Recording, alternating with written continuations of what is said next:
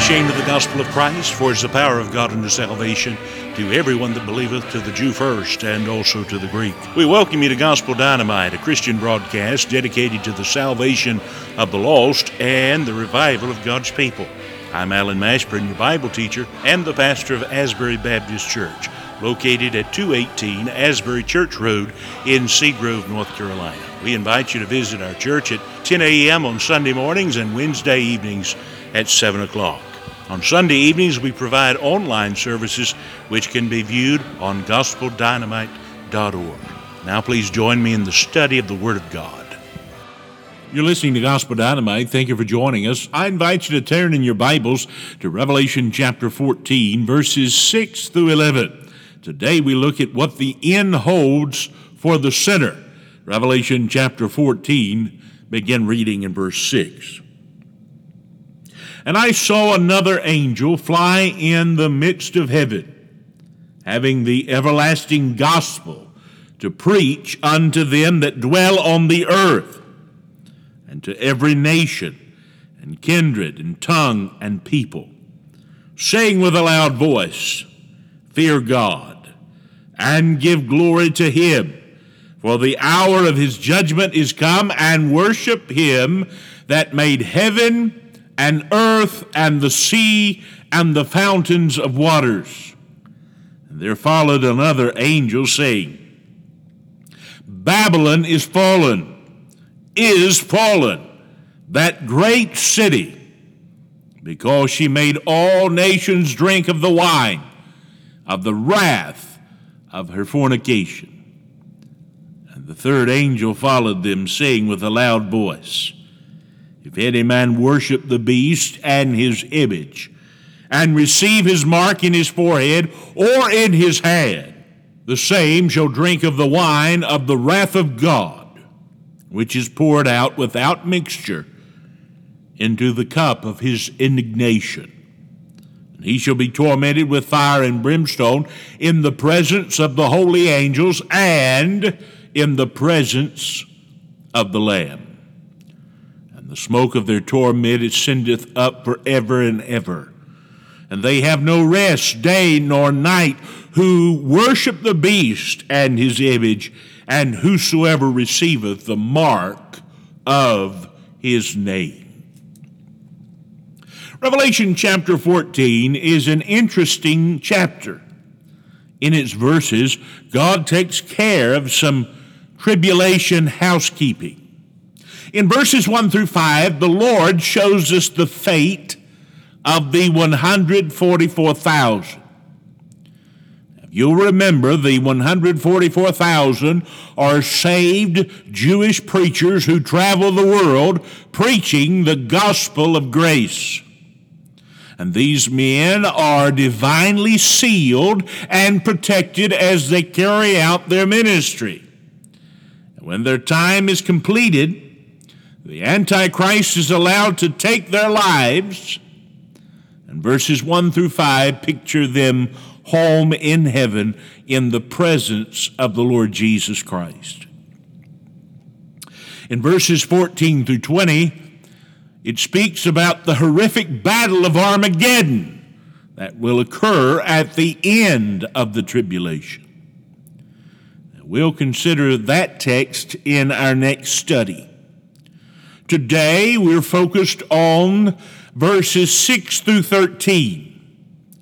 And that passage brings and speaks about the future that awaits two distinct classes of people.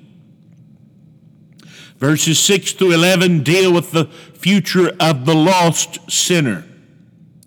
Verses 12 and 13 speak to the future of the faithful saint. Now, while these verses speak about future events, they're very much relevant to us today. Every person under the sound of my voice will reach the end of their earthly journey someday. There will come to an end of the road for all of us. We don't like to think about it, but we need to know what's coming so that we can be properly prepared for that hour. And when the end comes, you and I need to be ready. And when the end comes, there will be no more time to prepare. When the end comes, how we leave this world will be how we enter eternity. In Ecclesiastes chapter 11 and verse 3, Solomon said, if the tree fall toward the south or toward the north, in the place where the tree falleth, there it shall be. The same is true about your life and mine. However the end finds us, whether saved or lost, is how eternity will preserve us. And we must be ready. Today, let's consider these verses which clearly declare what the end holds for both the tribulation sinner and the tribulation saint. Notice with me in verses 6 and 7, we have a final proclamation. These verses depict an angelic messenger flying above the earth, proclaiming the everlasting gospel. This angel declares the same message preached by Paul, Peter, John, and the rest of the apostles. It's the same message preached by the church, the true church, for the last 2,000 years. The message this angel delivers is the message of salvation through the finished work of the Lord Jesus Christ. My friend, here is the gospel. 1 Corinthians 15, 3 and 4. Paul said, for I delivered to you first of all that which I also received, how that Christ died for our sins according to the Scriptures, and that he was buried, and that he rose again the third day according to the Scriptures. The Bible says in Romans 1 in verse 16, it is the power of God unto salvation to everyone that believeth. It is a simple message. Romans 10:9 says that if thou shalt confess with thy mouth the Lord Jesus, and shalt believe in thine heart that God hath raised him from the dead, thou shalt be saved. It is an available message. Romans 10 and verse 13 says, whosoever shall call upon the name of the Lord shall be saved. It is a message of love. John 3:16 says, for God so loved the world that he gave his only begotten Son, that whosoever believeth in him should not perish, but have everlasting life. It's an eternal salvation. It's a salvation that promises peace with God. It is the same message that was proclaimed in Eden in Genesis 3 and verse 21. It was pictured in the law, and it was purchased on Calvary, John 19 and verse 30. It is a message as fresh as the need of today, and yet it is as old as creation. It is the only message that will save the human soul from the wrath of God and an eternity in hell.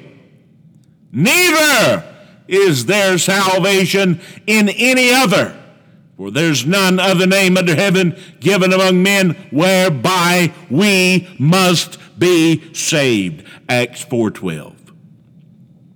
Yet, it is a message that has been, is, and will be rejected by sinners until the end of time. This message has been preached for 2,000 years. It has been ignored by most of those who have heard it. It is still being ignored in this day, and it will be ignored during the dark days of the tribulation. Many people will be saved. We thank God for that. But many, many more will be lost. The people in the tribulation will refuse to hear the 144,000 evangelists. They will refuse the preaching of the two witnesses, Revelation 11. The world will even rejoice when they are dead and gone. And the world will refuse the steadfast, faithful testimony of the tribulation saints. The world will be unmoved by their love for Christ, their testimony, and even by their blood when they're martyred for their failure to worship the beast.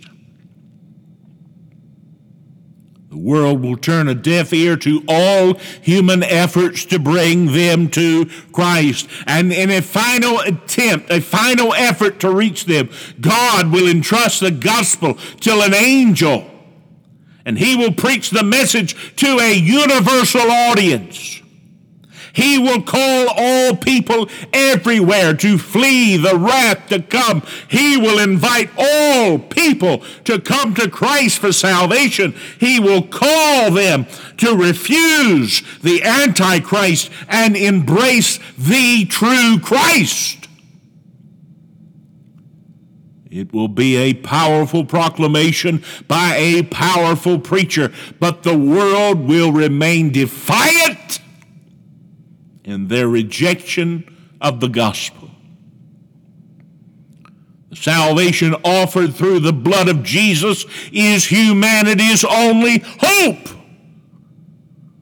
And if Jesus is rejected, the Bible says in Hebrews 10 and verse 26, there remaineth no more sacrifice for sin. When the end comes, it will be too late to believe the gospel. Today is the day of salvation, 2 Corinthians 6 and verse 2. If you have never believed the gospel and received Jesus Christ as your Savior, you must do that. And you need to do it today. One day, it will be forever too late. Not only do we have a final proclamation, but in verse 8, we have a fatal pronouncement.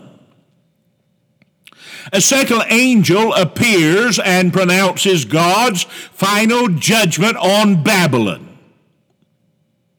You may notice that the angel says, is fallen, twice. This indicates that Babylon's judgment is absolutely certain. Now, we'll consider Babylon in greater detail when we come to Revelation 17 and 18. For now, we're seeking to understand why this city, above all others, is singled out for a special pronouncement of judgment. Babylon is more than a city. Babylon is a philosophy. Babylon represents everything the world is. There are people who believe that before the tribulation can happen, the actual city of Babylon has to be rebuilt. That's not true. That would take years. Babylon is more than a city. Babylon is a representation of everything the world is. Babylon represents everything that stands opposed to God and His perfect will.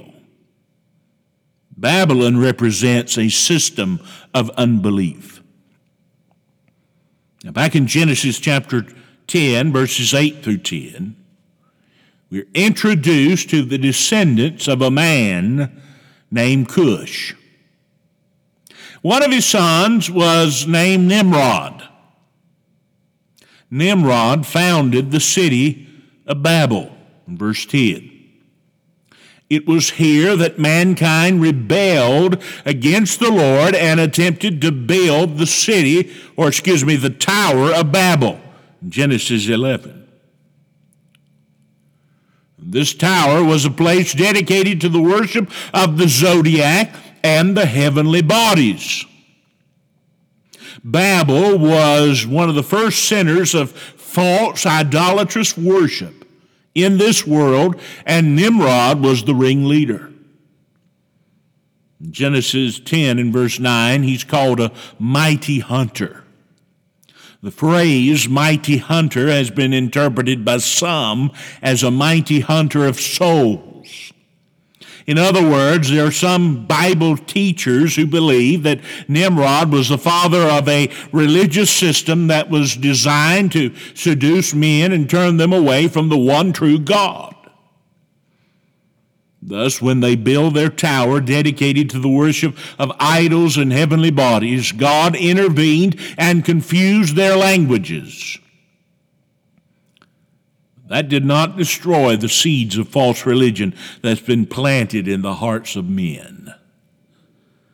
People left Babel and carried their false doctrines with them around the world. And Babel later became Babylon. It was a city that was the capital of false religion and idolatry, and it represents everything in this world that stands opposed to God. In the tribulation, it speaks of the economic and religious kingdom of the Antichrist. In this verse, Babylon is pictured as a harlot. She's seen seducing the foolish sinners of this world. She's led them away from God with her lies, and she's about to pay a terrible price. The judgment of God is coming upon her and her heresies, and none can stay the hand of God in his judgment. The philosophy behind all of mankind's religious heresies and rebellion against God will be destroyed, and their foundation will be shattered by the wrath of God. Thus we come to verses 9 through 11. We have not only a final proclamation, a fatal pronouncement, but in verses 9 through 11, we have a fearful portrayal. We now have a third angel that appears. He preaches a message of judgment to all those who receive the mark of the beast and who worship the beast. This angel reveals what will happen to all those who refuse to receive the gospel of salvation through Jesus Christ. And this angel preaches a fearful message, but it is one that you and I need to take note today.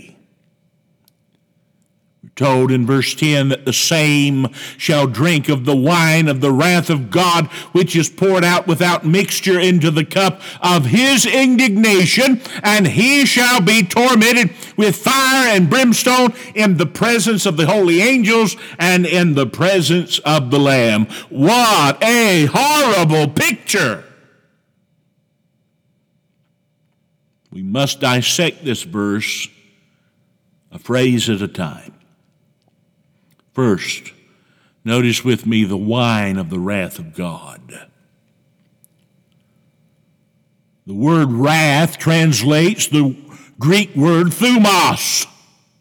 It is a word that pictures an explosion of wrath, a sudden outburst, a passionate display of anger. When God's wrath is poured out on this world, it will be a sudden judgment from which there will be no escape. The Bible says also that it's going to be poured without mixture. When the wrath of God comes on this world, it will be pure and undiluted. Sinners and Satan have never experienced the undiluted fury of an offended God, but they will one day. Hebrews 10:31, Hebrews 12:29.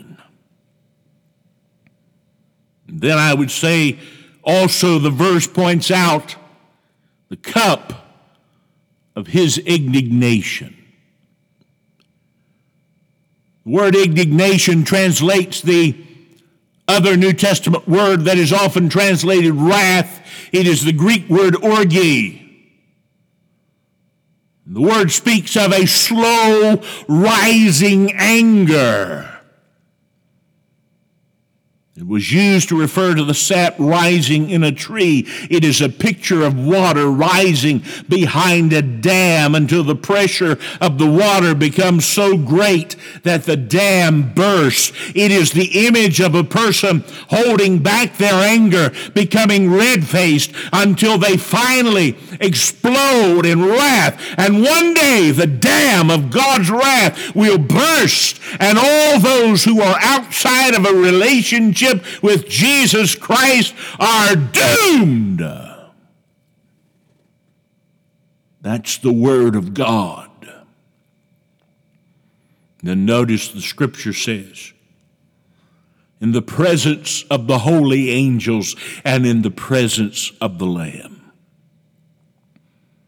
The heavenly host and the Lamb of God will stand as a constant reminder to the lost sinner that they did not have to arrive at this horrible place. They could have been saved if they would have turned to Christ by faith.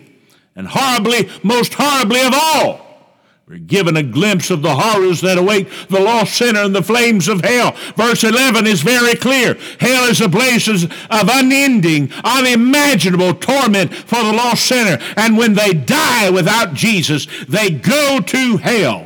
And once there, they will never know a second of rest or relief. They will go to a place where they will never die, and they will suffer throughout eternity as they endure the wrath of God in hell.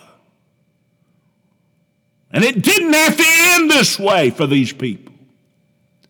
It does not have to end that way for you. When Jesus Christ died on the cross, he bore our sins in his own body. 1 Peter chapter 2 and verse 24. Somehow in the economy of God, Jesus Christ literally became our sins on the cross. 2 Corinthians 5:21. And during that time on the cross, God judged Jesus as if he were you or me. He poured out his wrath upon the body of his dear Son. And the judgment was so complete that Jesus even cried in his anguish that he had been forsaken by God.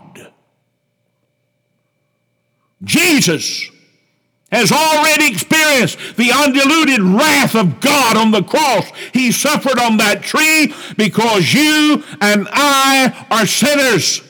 And he took our place on the cross and suffered the wrath of God so that we do not have to face it.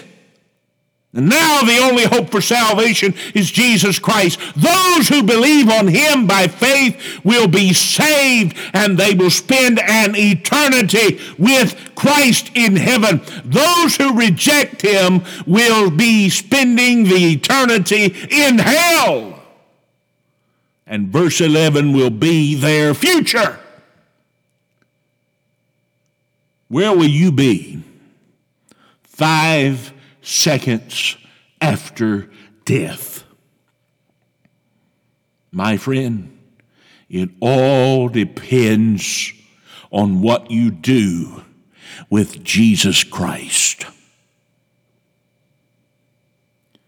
You need to know that if you are lost, you're walking the most dangerous path you could ever walk. You're playing Russian roulette with a fully loaded gun, and one day you're going to lose everything. And the only reason why you're not in hell today is the good grace of a merciful God. And at any moment, he could sever the golden thread of life, and you would be plunged into a Christless eternity where you would be lost forever. Do not let that happen. Here is the word of God. For God so loved the world that he gave his only begotten, his only unique Son, that whosoever believeth on him should not perish, but have everlasting life. You can come to Christ and be saved. You can be saved from your sin. You can be saved from the penalty of your sin. You can be saved from the practice of your sin when you go to glory. You can be saved from the wrath of God. You can avoid hell if you'll come to Christ. Come to Christ and be saved. Come before it's too late. For my friend, one day it will be too late. Come to Christ. Come to him now. Thank you for listening to our broadcast today. We trust it's been a blessing. Trust you'll have a great week in the Lord. Log on to our website, gospeldynamite.org, and let us know if you've accepted Christ or this message has helped you. God bless you, and we trust you have a great day in the Lord.